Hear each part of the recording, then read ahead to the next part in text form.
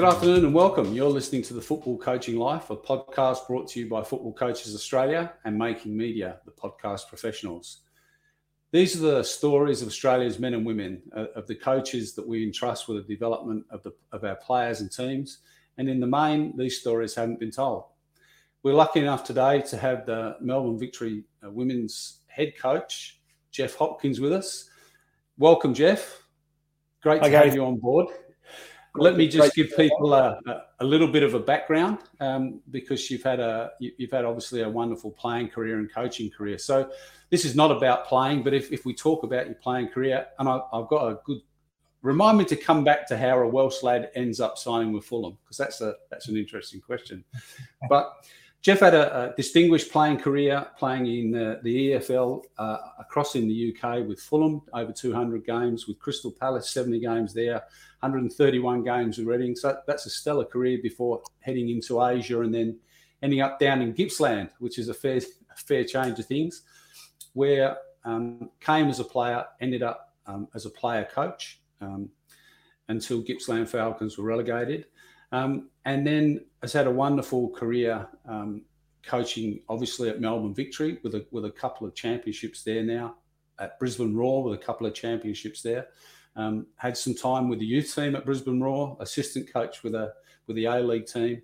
And as well, sorry, Jeff, I forgot to mention also an international with Wales at under 21 and senior level. So welcome along, Jeff Hopkins, a distinguished football career. Yeah, it's the playing career seems a long time ago, actually. But it was actually quite funny. The other day, one of my players sent me a video of an own goal I scored. So, and it was just about when colour TVs were coming in as well. So it was actually colour, so not quite that long ago. Yeah, the advent of social media means there's nowhere to hide if there was such a thing as a camera or a photographer around. It's amazing what people can dig up, isn't it?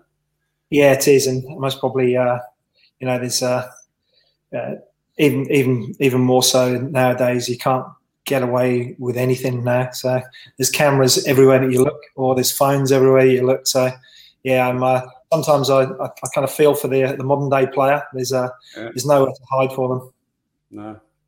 So before we jump in, boots and all, how does a good Swansea lad that maybe could have ended up playing rugby or singing in a choir, because they're two strong Welsh pastimes, how does a Swansea lad end up down in London and now talking with the remnants of a lovely London accent there still? How did all that come about? Yeah, well, I was born in Swansea. But I only lived there for maybe, I think, a year and a half before we moved. We moved up into the Reading area, 40 odd miles west of London, and I spent most of my time in that Reading area before moving back to Wales just for 1 year when I was, I think, 10 or 11. And yeah, it was so although I saw myself as Welsh, and I'm now half Australian, half Welsh, but I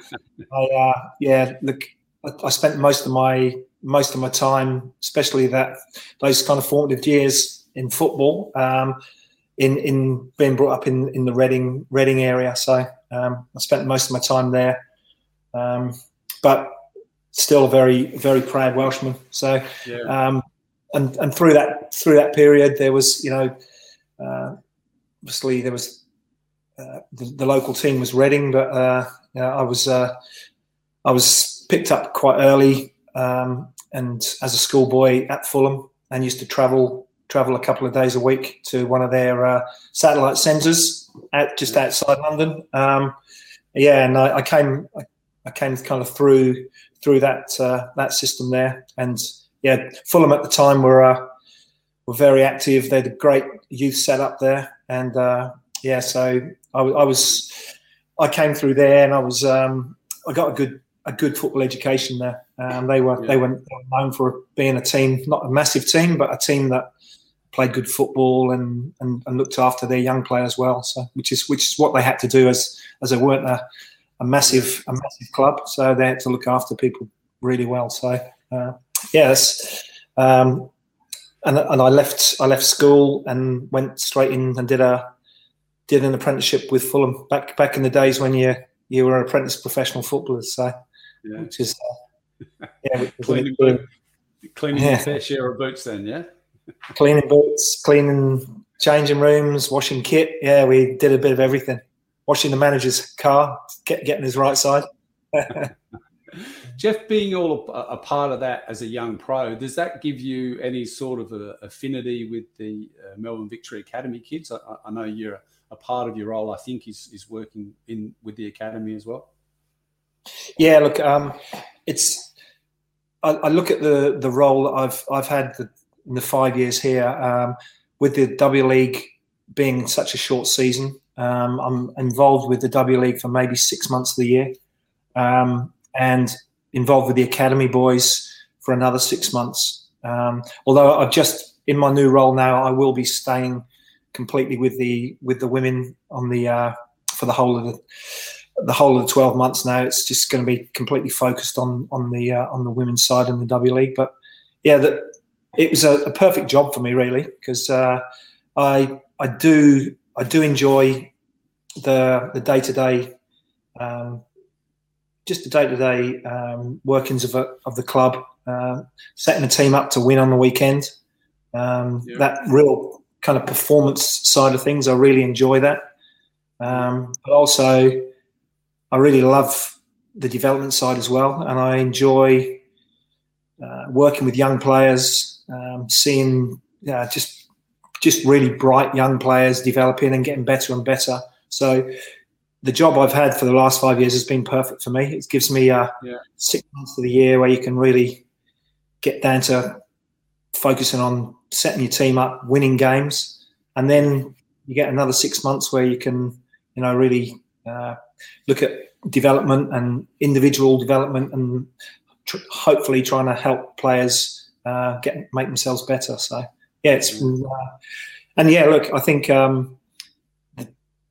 the experiences I had as a young player and the number of people that helped me along the way, and really had big influences on me as a young player. I just want to, I want to do the same and maybe, have a bit of an influence on some of these younger players' lives and try and help where I can. Good on you. Good on you. Congratulations to down here in Melbourne today. Just announced that you've just been offered and accepted a new 2-year deal at Melbourne Victory. So congratulations. Wonderful reward for a fantastic season for Melbourne Victory women after another piece of silverware in the cabinet. So congratulations. Thank you. Yeah, look, it's been a great season this year. One of the most enjoyable ones for me in all my years in football. But yeah, look, I'm really happy to be committing to the club again. I say since I've been here, 5 years I've been here, the club's been fantastic. They've supported me in every way that I've asked them. Never said no to me. Look, it's we've had a premiership and I think a second place last year and a championship this year. But I think people maybe forget that my first year at the club we finished rock bottom, so it could have all been over, straight away. So look, the club backed me and obviously saw something in what I was doing that was going to, that they could see that we were making some progress, not just around the position on the league. And they've. It's great to have got some success, and it's great to just to commit to the club again for another couple of years. No, congratulations, mate. The women's program's been a shining light for Victory, which has obviously been a tough year or a tough couple of years for the club on and off the pitch. So all power to you. All right, let's jump in. Let's get into your coaching journey a little bit more. I know that you've now got an AFC Pro license. but I think Yes. you may have begun your coach education in the UK as you were coming towards the end of your playing career. Yeah. We. It's funny. When I was at Reading, I got the opportunity through an Aussie coach. Actually, it was there. I was under Mark McGee, Colin Lee, and Mick Hickman came over as an assistant coach as well. And I loved the way Mick was around the players, and got pretty friendly with him. And yeah, he kind of got me started with my coaching and gave me the opportunity to start working with some of the younger lads in some of the teams in the at Reading. And I was then I think three players myself, a player called Darius Dovcek, who's a really polished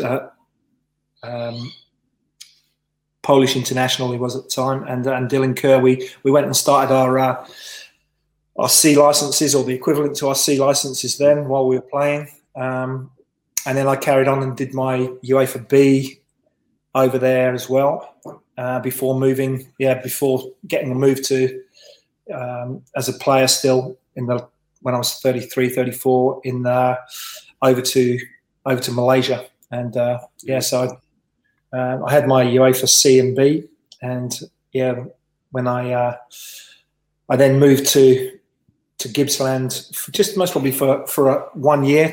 I probably thought I'd come over and play in the old NSL and have one last year at 34, and then go back to the UK and finish off my badges over there. But we enjoyed ourselves so much. My wife and the kids enjoyed Australia so much that we thought we'd stay another year, and we're still here. Here we are.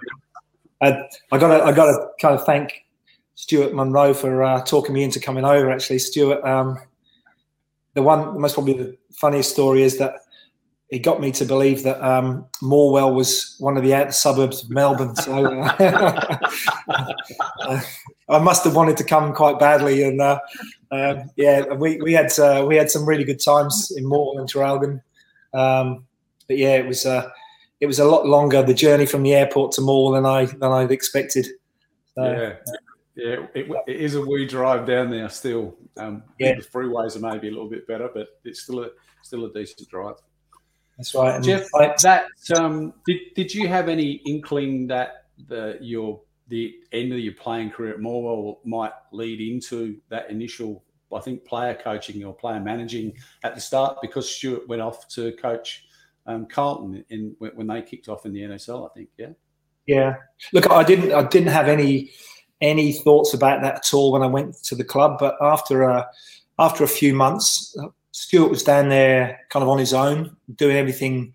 And I found out when I took over the job the following year that, the head coach basically does everything around the place. It's a tough gig, but a great learning environment. And Stuart asked me if I could give him a hand just to take a little bit of the workload. I didn't do a huge amount, but just take a bit of the workload off him. And so I was more than happy to do that.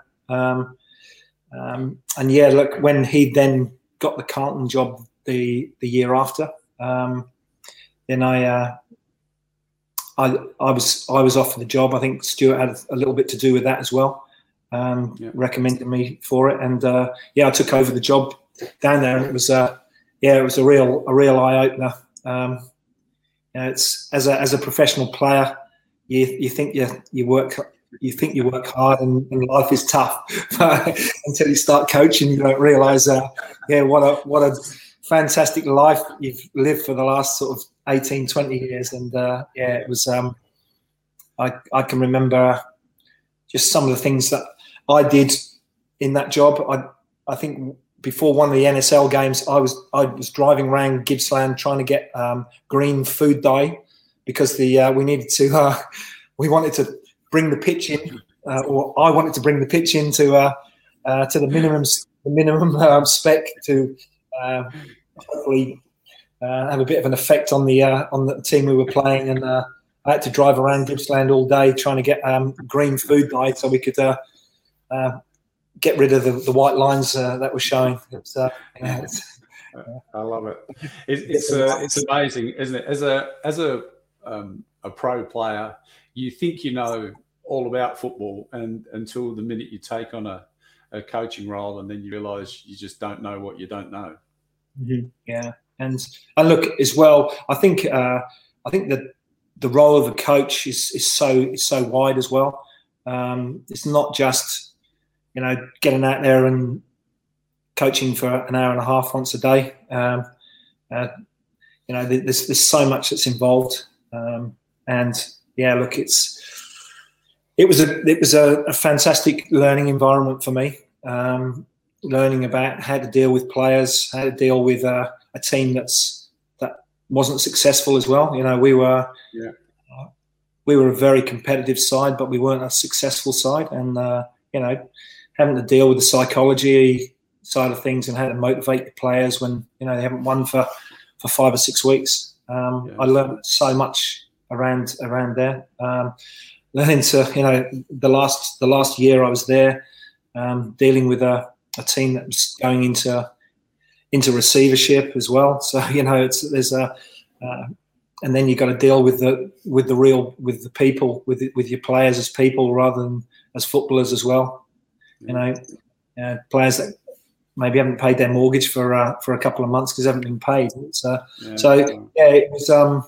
It was a tough few years, but it was a really enjoyable few years, and something that's I think has really shaped me as a coach in terms of the way I do things now, and the way I behave and the way I maybe interact and treat players and people now.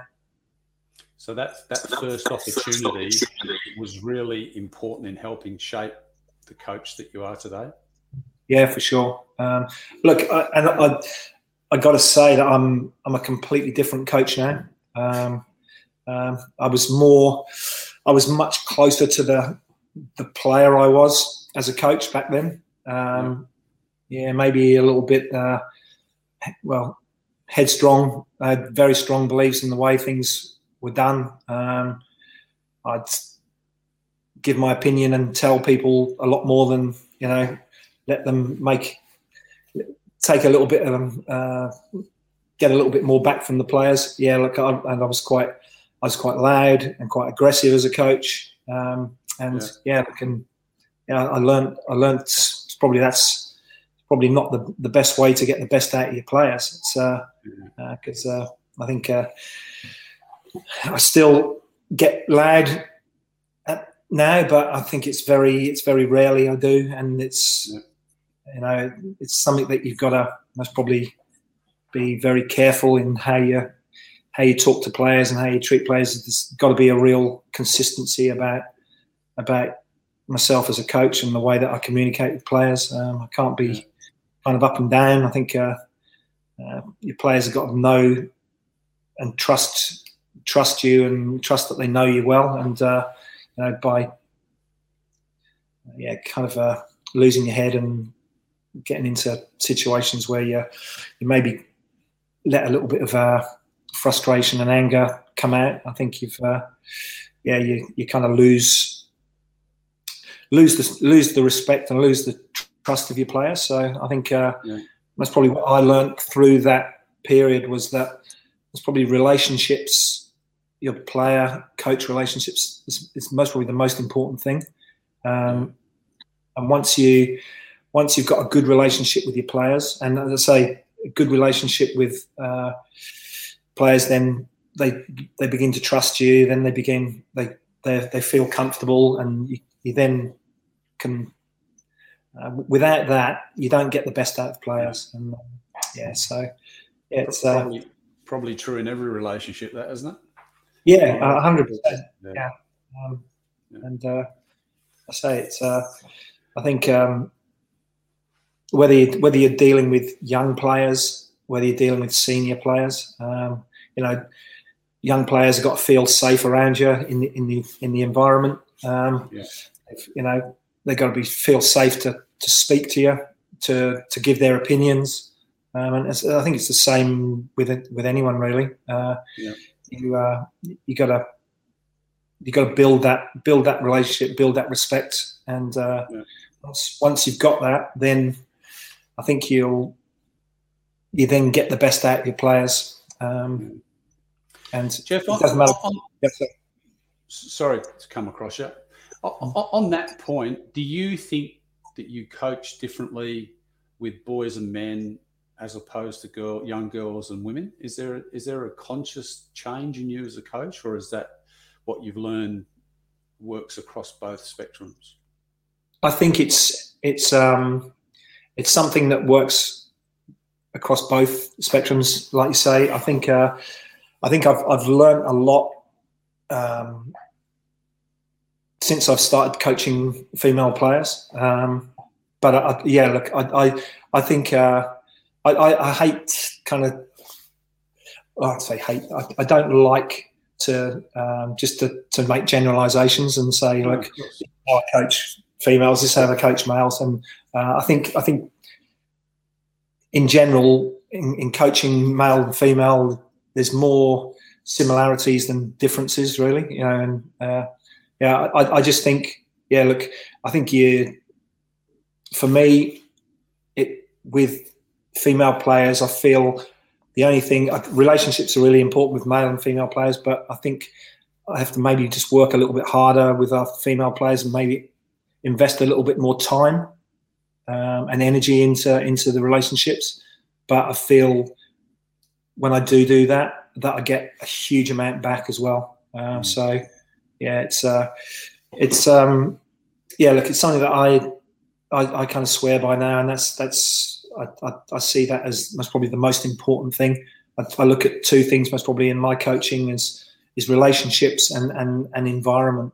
But I think the relationship is the first thing. You've got to build those relationships. You've got to have a good understanding of who the players are. I think you need to.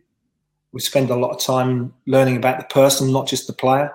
And I think once you get that relationship and you get that trust, and then players will open up to you, and they're then I think I hope that when I speak to players that I've got good relationships with, when I have to at times be critical with them, they understand it's either to make them a better player, to help them as a player, or it's to help or make the team better. It's not a personal thing, and I think without the good relationship to in the first place, I think then sometimes that message is lost, and then that's where maybe relationships break down, and you talk about coaches losing the changing room and things like that. It's I think that's kind of where it starts from. From a coaching perspective, which coach had the most influence on you when you were playing, and why?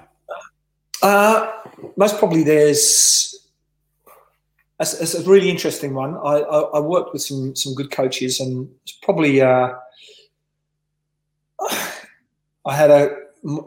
it's probably a youth team coach, Terry Mancini, who was an ex-Arsenal and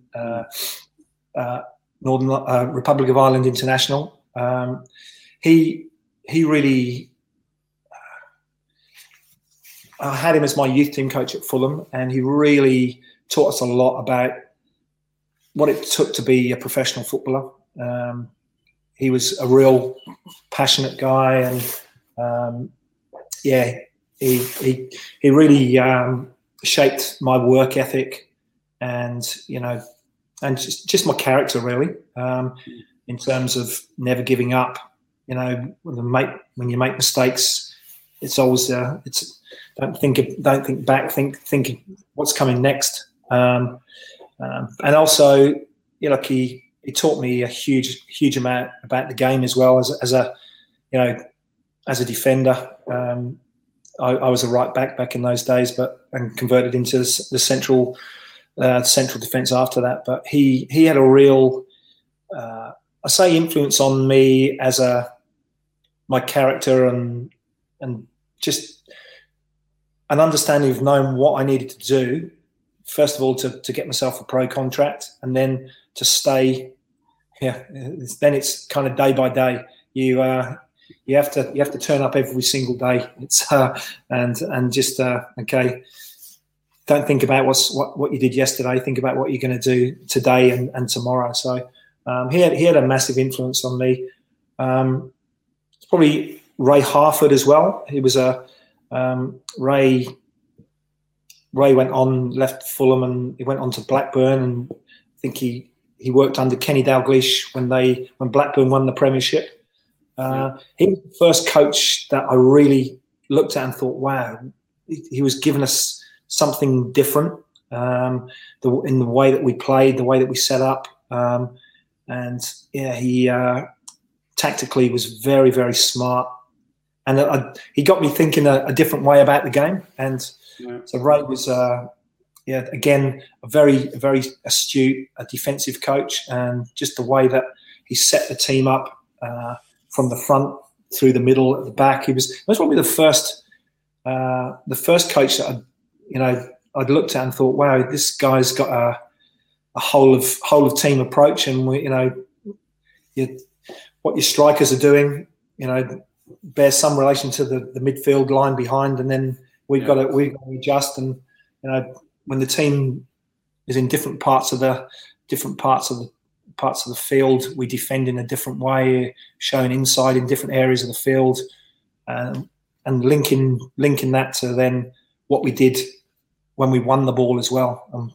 So he was a very, very smart coach, and not a great surprise that he went on to bigger and better things further on down the line. And then most probably Steve Coppell as a manager was another one who, what I learnt from him was, again, I enjoyed playing at Palace, because when I was at Crystal Palace, we played a very direct game. We played back to front, and we, as a central defender, I was really restricted in what I could do. There was no freedom to express yourself. It was, this is what you do when you get the ball. This is where you pass it to. You pass into these areas, but very, very again, very, very structured in the way we did things, but very, very successful as well. He knew the players he had. And most probably, definitely, I'm looking at the team we had. We had Ian Wright, Mark Bright up top, and it was basically get the ball into that area, keep it in that area, and then get the ball to these guys. And the more that we can do that, the more opportunities they're going to make, and the more goals we're going to score, the more games we're going to win. And so it was. It most probably wasn't the most enjoyable time that I had playing, but as a professional player, you want to win, and we won. We got up into the top league the following season, and got to play against your Liverpools, your Man Uniteds, and because of the way that because of the structure of the team. And again, that's something that's kind of stayed with me as well. So I took a fair bit from a number of the coaches, and then even going forward to the Reading period. Reading was the complete opposite, but again under Mark McGee and Colin Lee, we played with freedom. We played, but he would say to us, we want to play out from the back. We want to build up. We want to play through the midfield. And he had again another real strong plan, but it was the complete opposite to what I've done at Crystal Palace. And it was. I enjoyed playing there. I felt at Palace I wasn't really valued or rated by the manager, but that because anyone can do that job. You're doing it at the moment, but if you don't do it, I'll get someone in that can do it. But at Reading, I was valued as a player, and I'd kind of look at those two periods, and both very successful, but what did I enjoy as a player? And that's kind of shaped the way I do things. I want to play as a coach. I want to make my players feel good. I want to make my players feel valued, and I want to play a style of play that they'll enjoy. But also, I understand as well, especially being at Victory, got to win as well. So there's a balance to be reached. But I guess I feel if I do the way I want to play, and if I do that properly, if I get the right players to do that, then we will be successful and we will enjoy playing the game. And because of that, people will enjoy watching us as well. Yeah. Is a part of that? I've asked this question a couple of times because I actually heard the question framed on a business podcast. But as a professional coach, there's a big difference between aspiration and capability, and maybe that sort of explains the difference between Crystal Palace and Reading. I'm not quite sure whether that's a coaching philosophy or a necessity of this is how we want to play. But these are the assets, these are the players that we've got to work with, and this is who we're playing against today. Can we play? We want to play like Barcelona, but do we have the capability to play like Barcelona? Because today we're playing. Look, I agree with that. It's I think you're as a coach, you got to look at the players that you've got, and you've got to. If you're a clever coach, you adjust and you adapt to the players that you've got in front of you. So if you've got a Jeff Hopkins at the back, most probably the best idea is to get the ball to him and get him to play with as few touches as possible. But if you've got a PK or something like that at the back, then you can play and you can play a different way. And look, it's funny you should say that, because I think the way I want to play is quite. I'm very sure of the way I want my teams to play. But as I guess the W League is a funny environment as well, because we're trying to do things differently and sign players on multi-year contracts, so we get a bit of continuity of players, but it hasn't always been like that. And at times you're rebuilding a team from zero to 20 players in the squad. So although you want to play a certain way, sometimes you don't get the exact players that you want, or you're bringing players in that you still don't understand fully their capabilities. So our W League season is always a little bit of a journey, and I think by the end of the season we're always playing the way that we want to in the style that we play. But at the beginning of the season, sometimes, I think every year that we've been here, we've had to build towards something at the end of the season. Now, as you get to know the players and you get to know the capabilities of the players, or the full capabilities of the players, because you never really know them until you get them, and you're there and you're working with them. Then I think then you just build and build and build towards the way that you want to play. I think if your recruitment's right, which ours so far has been good, you've got a pretty good idea of what the capabilities of these players are. But sometimes you just need to tweak the team and just the way that you play, and maybe build week on week. And again, hopefully the relationships, and then the environment's got to be right. Your training environment, hopefully you've got the the right sort of players with that kind of growth mentality that they want to get better each day and each week, and then you can build towards something. And I suppose the way that we play in Australia with the Premiership being important, but the grand final being of most importance, that that kind of works well in the W League, because you can build things up and get a bit of a head of steam on from it doesn't matter if you're not right at it at the first few weeks of the season. You can start to build something towards the final. Yeah. You touched on this a little bit before, but how has your coaching changed over the journey?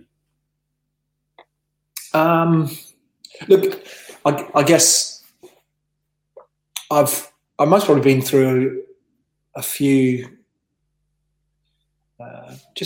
changes in what I do. Like I say, I think definitely my coaching manner has changed.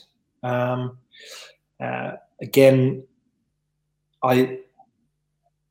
a lot of the stuff now I do is quite player driven. I think that our players get. I hope they do anyway. This is the way they get a little bit of the same what we're doing and how we do things. And I do speak to players. I do go out there and actively seek their feedback from what we're doing. I think I've got a clear way that I want to play, but the players really need to buy into that. And I think, early on when I was doing things, I did things because that's the way I wanted them done, and the players need to do as I say. But I guess on that side of things, I've become bring the players in and bring the players into the decision making around what we do and how we do it as much as I can. But I guess the other thing is as well, again, from coming straight into the game, from playing to coaching, like I said before, there's so much that you don't really understand that needs doing, and especially if you've got maybe 4 sessions a week to set a team up. You've got the organisation of your training sessions. You've got to touch upon all areas of the team, in all areas of the field leading into a game. It's very, very difficult, and most probably, going back to what I was like in the first period I was coaching, I was missing out so much, and you focus on what you feel are the main things, and then there's lots of holes appearing, and I think it's I've really got to say that the education I got on my A license and my pro license has been a really valuable experience for me. Watching other good coaches work. I say the A license and the pro really kind of got me thinking a little bit more deeply about the game and around the organisation of your team and how you scout other teams. So I'm a much more organised coach now. I hope that there's times when I jump back to keeping things as simple as I possibly can. I think sometimes there's and maybe give them a little bit less information, but in general, I think I try to give as much information to the team as possible, get them as well prepared as possible. But also, it's probably in a way where understanding that the players as well are all different. So a number of them needs some of the feedback in. Some of them need individual feedback after the session. They need visual stuff before and after the session. Some of them don't like too much information. So just getting to know your players, how they want to receive the information, and then just working hard with your support staff to make sure that they get what they need before the game. It's more individualised.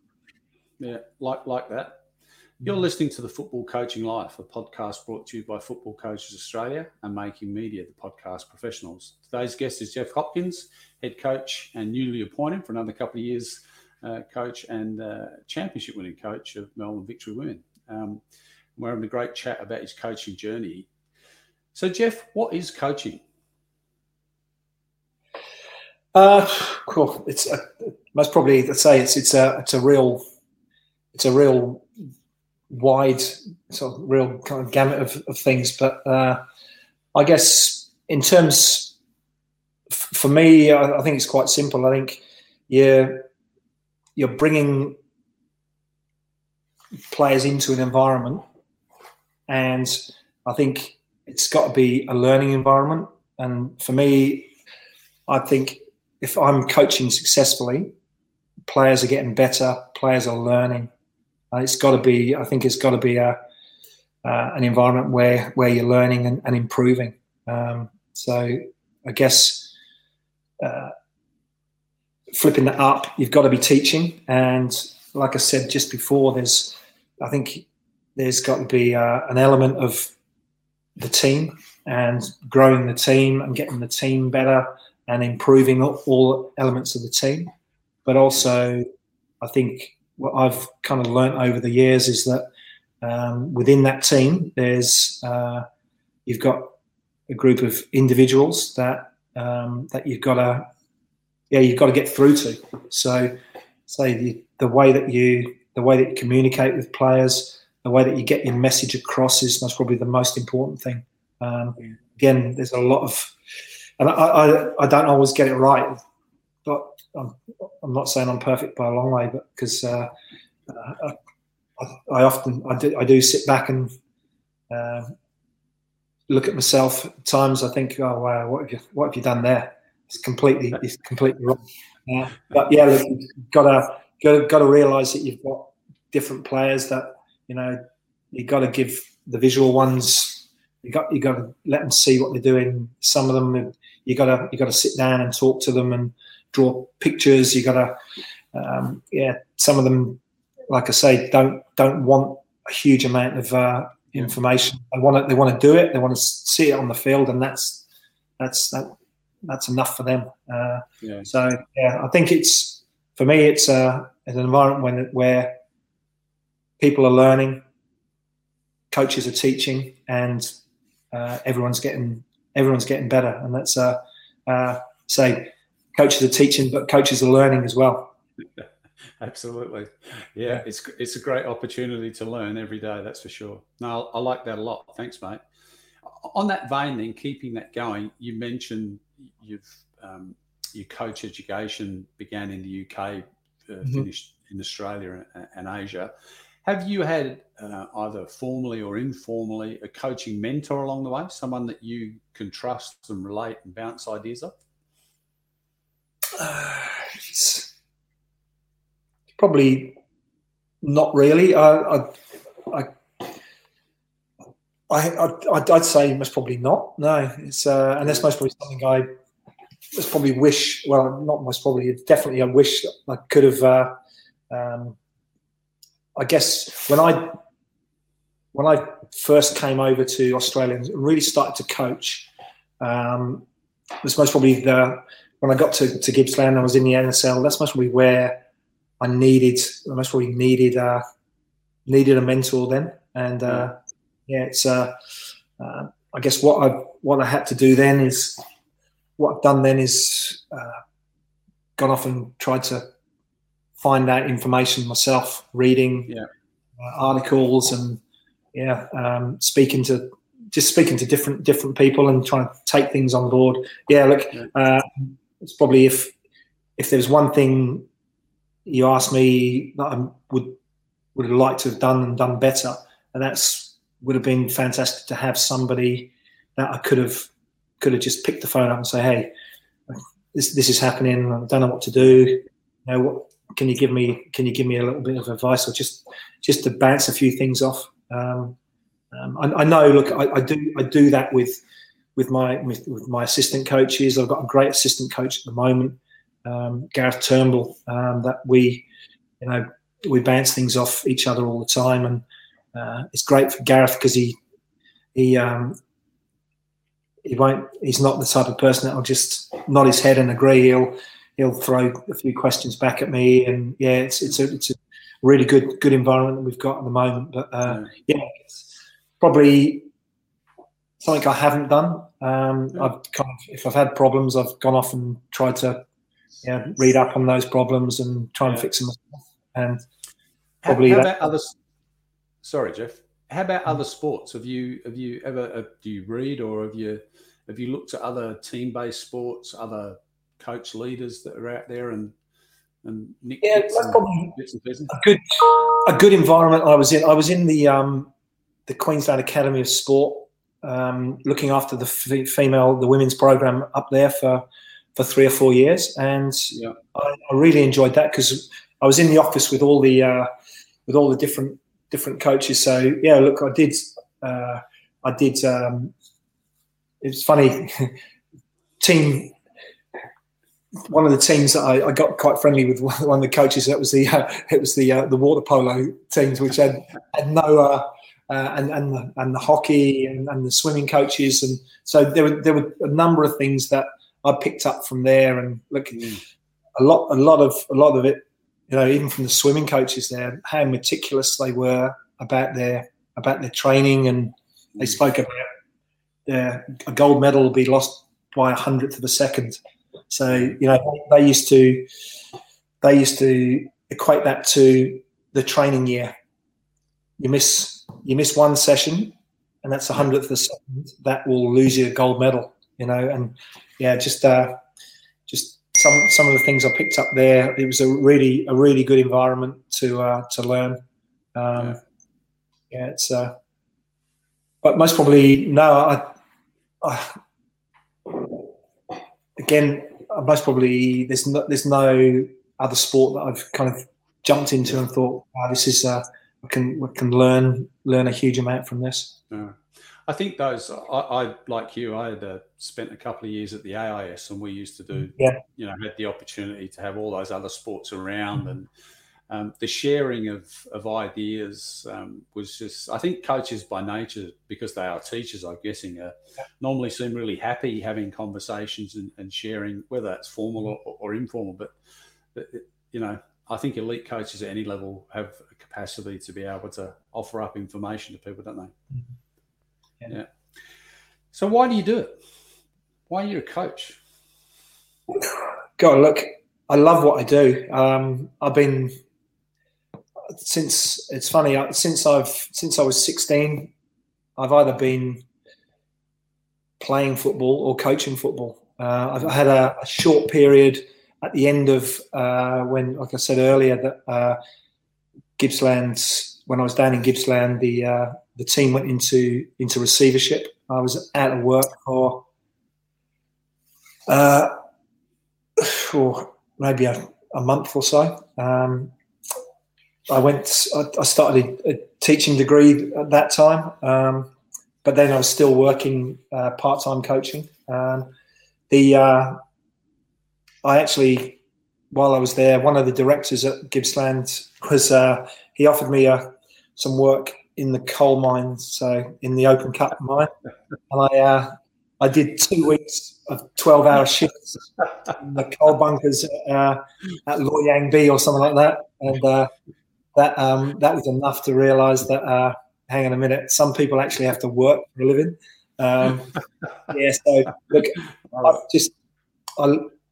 I love the game of football, and I've just been so lucky to be able to work in the game. And yeah, look, I realise how lucky I am to be able to coach full time in the position I am at the club I am, and I kind of get up every day, kind of making sure that I stay in this position as long as I can by working as hard as I can to keep things going. But yeah, look, I guess it's the simple answer to that is I love the game of football, and I just want to stay in it for as long as I can. Good on you. I like that as well.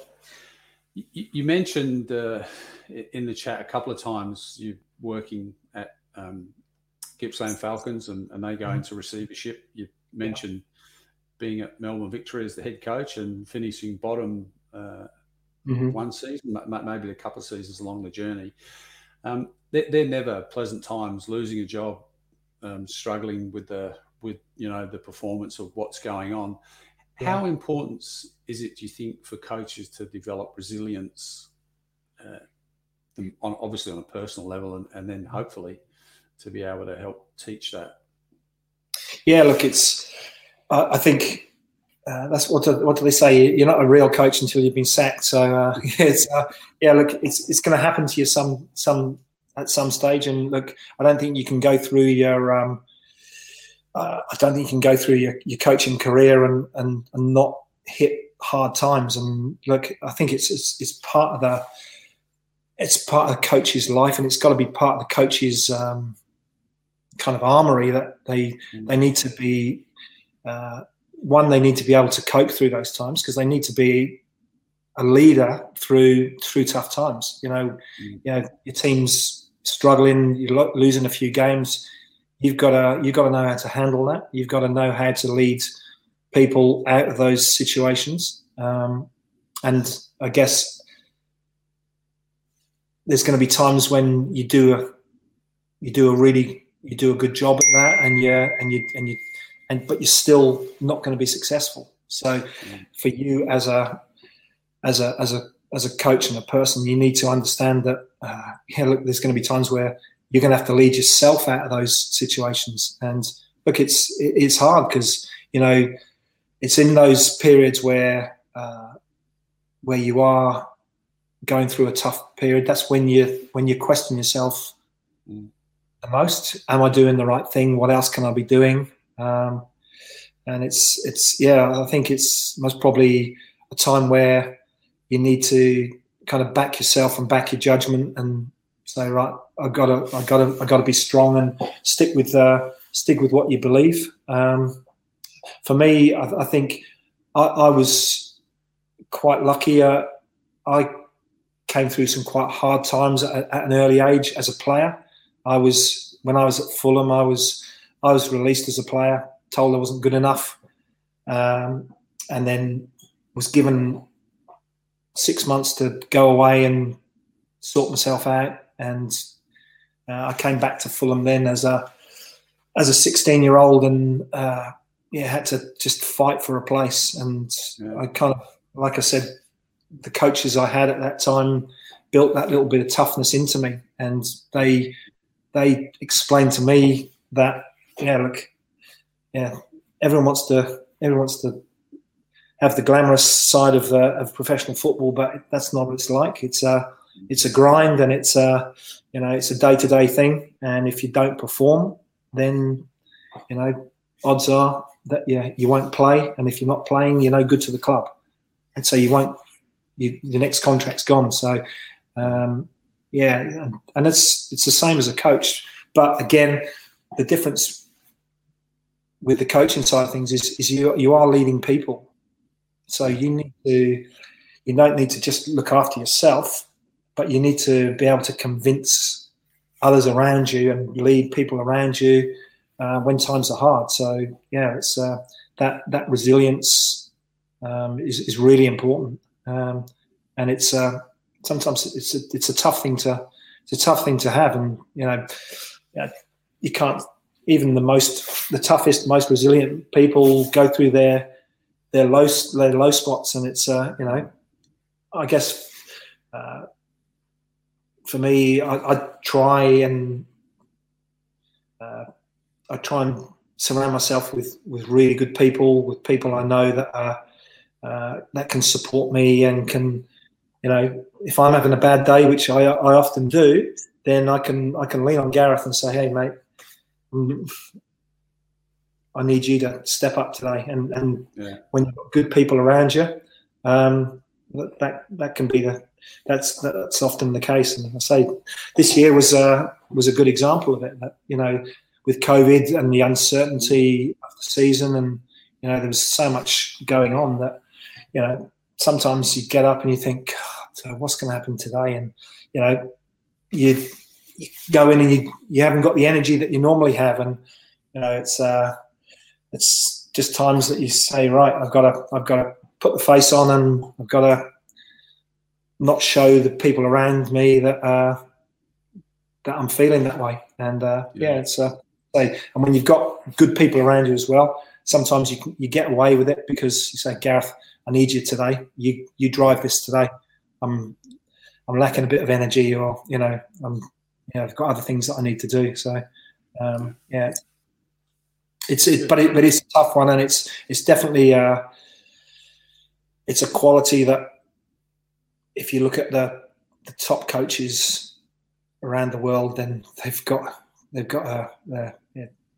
this real resilience and this ability to just shrug things off and just keep driving forward. And that's hopefully I've got a little bit of that somewhere every now and again. Good on you. All right. On the flip side of that, then, what have been some of your most enjoyable moments as a coach? Look, again, most probably a couple of things make me really happy as a coach. Obviously, winning games and actually winning championships, and that's been great. And as a coach, there's nothing better than to have put a plan into place in a game, and then it comes off and you win the game and everything goes well. Now, when you kind of multiply that by the amount of games that you play, and when you win a championship, it's and then you as a coach as well, it's not just that internal thing for you. You're then happy because all your assistant coaches and your staff, we've all worked together to put this together, and that's really, really pleasing. And then you look at your players and how happy they are, and then you kind of realise as a head coach, this is great.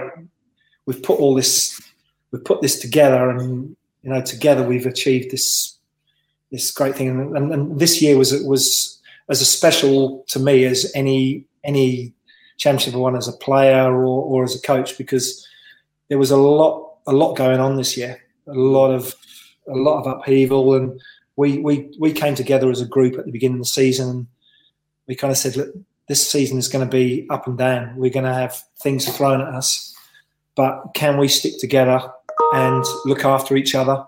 Can we deal with what's in front of us? And if we can do that, we've got a good opportunity to go a long way this year. And I was really proud of the way that our staff pulled together and looked after the team, and the way that the team looked after each other and looked after us as well. And it was, I think that was kind of one thing that I've really talk about things that I really love about the job. That was as good as it's been for me in the years that I've been playing and coaching.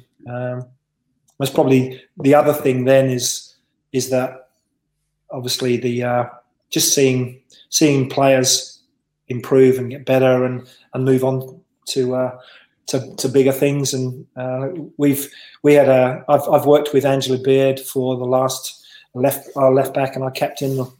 I've seen her grow, and last year she was amazing as a captain. Her first year as a skipper, put a lot into it, and unfortunately, when players play that well and they get noticed, she's moved on this year.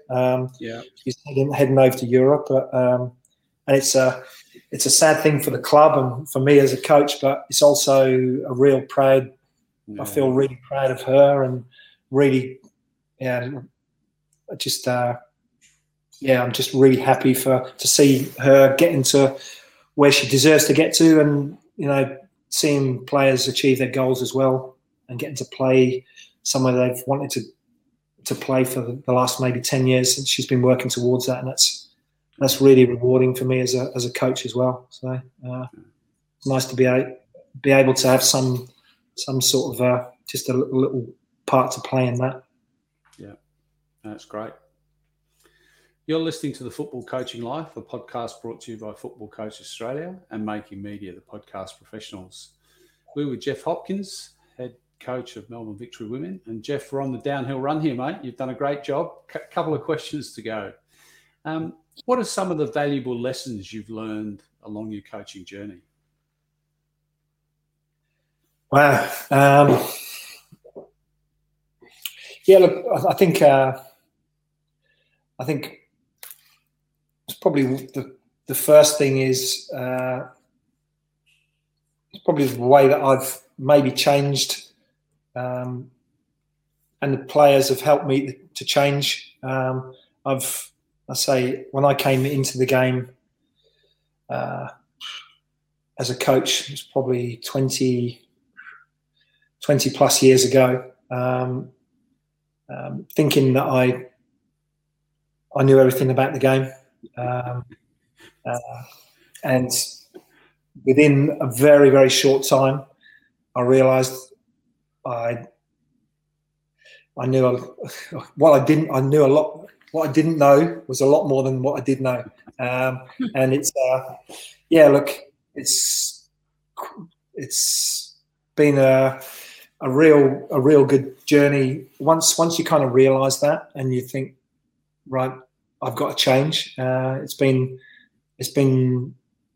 really good for me to just to look back and to see some of the things that I was doing, some of the things that I'm not doing now, and some of the things I am doing that I wasn't doing back then. It's been most probably looking back on the journey. Kind of makes me feel that I've really grown as a person, as a coach, and that's really pleasing for me. It's something I try to do in terms of my coaching. I try to sit back and have a little look at things, if not on a daily basis, but maybe on a weekly and over the season, and look at the things that I've done well, things that I haven't done well, and yeah, I still look at things and cringe some of the times, some of the things that I do still, but you know, it's when you reflect on what you do, and it's not with want of trying to change things.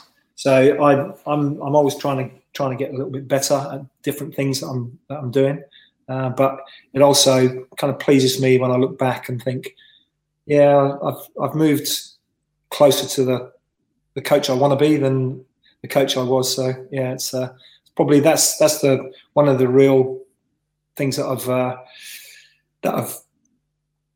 I kind of feel good about myself in, something that I've really learned. And I say it's probably the one thing that really helped me is, again, when I spoke earlier about going to uni and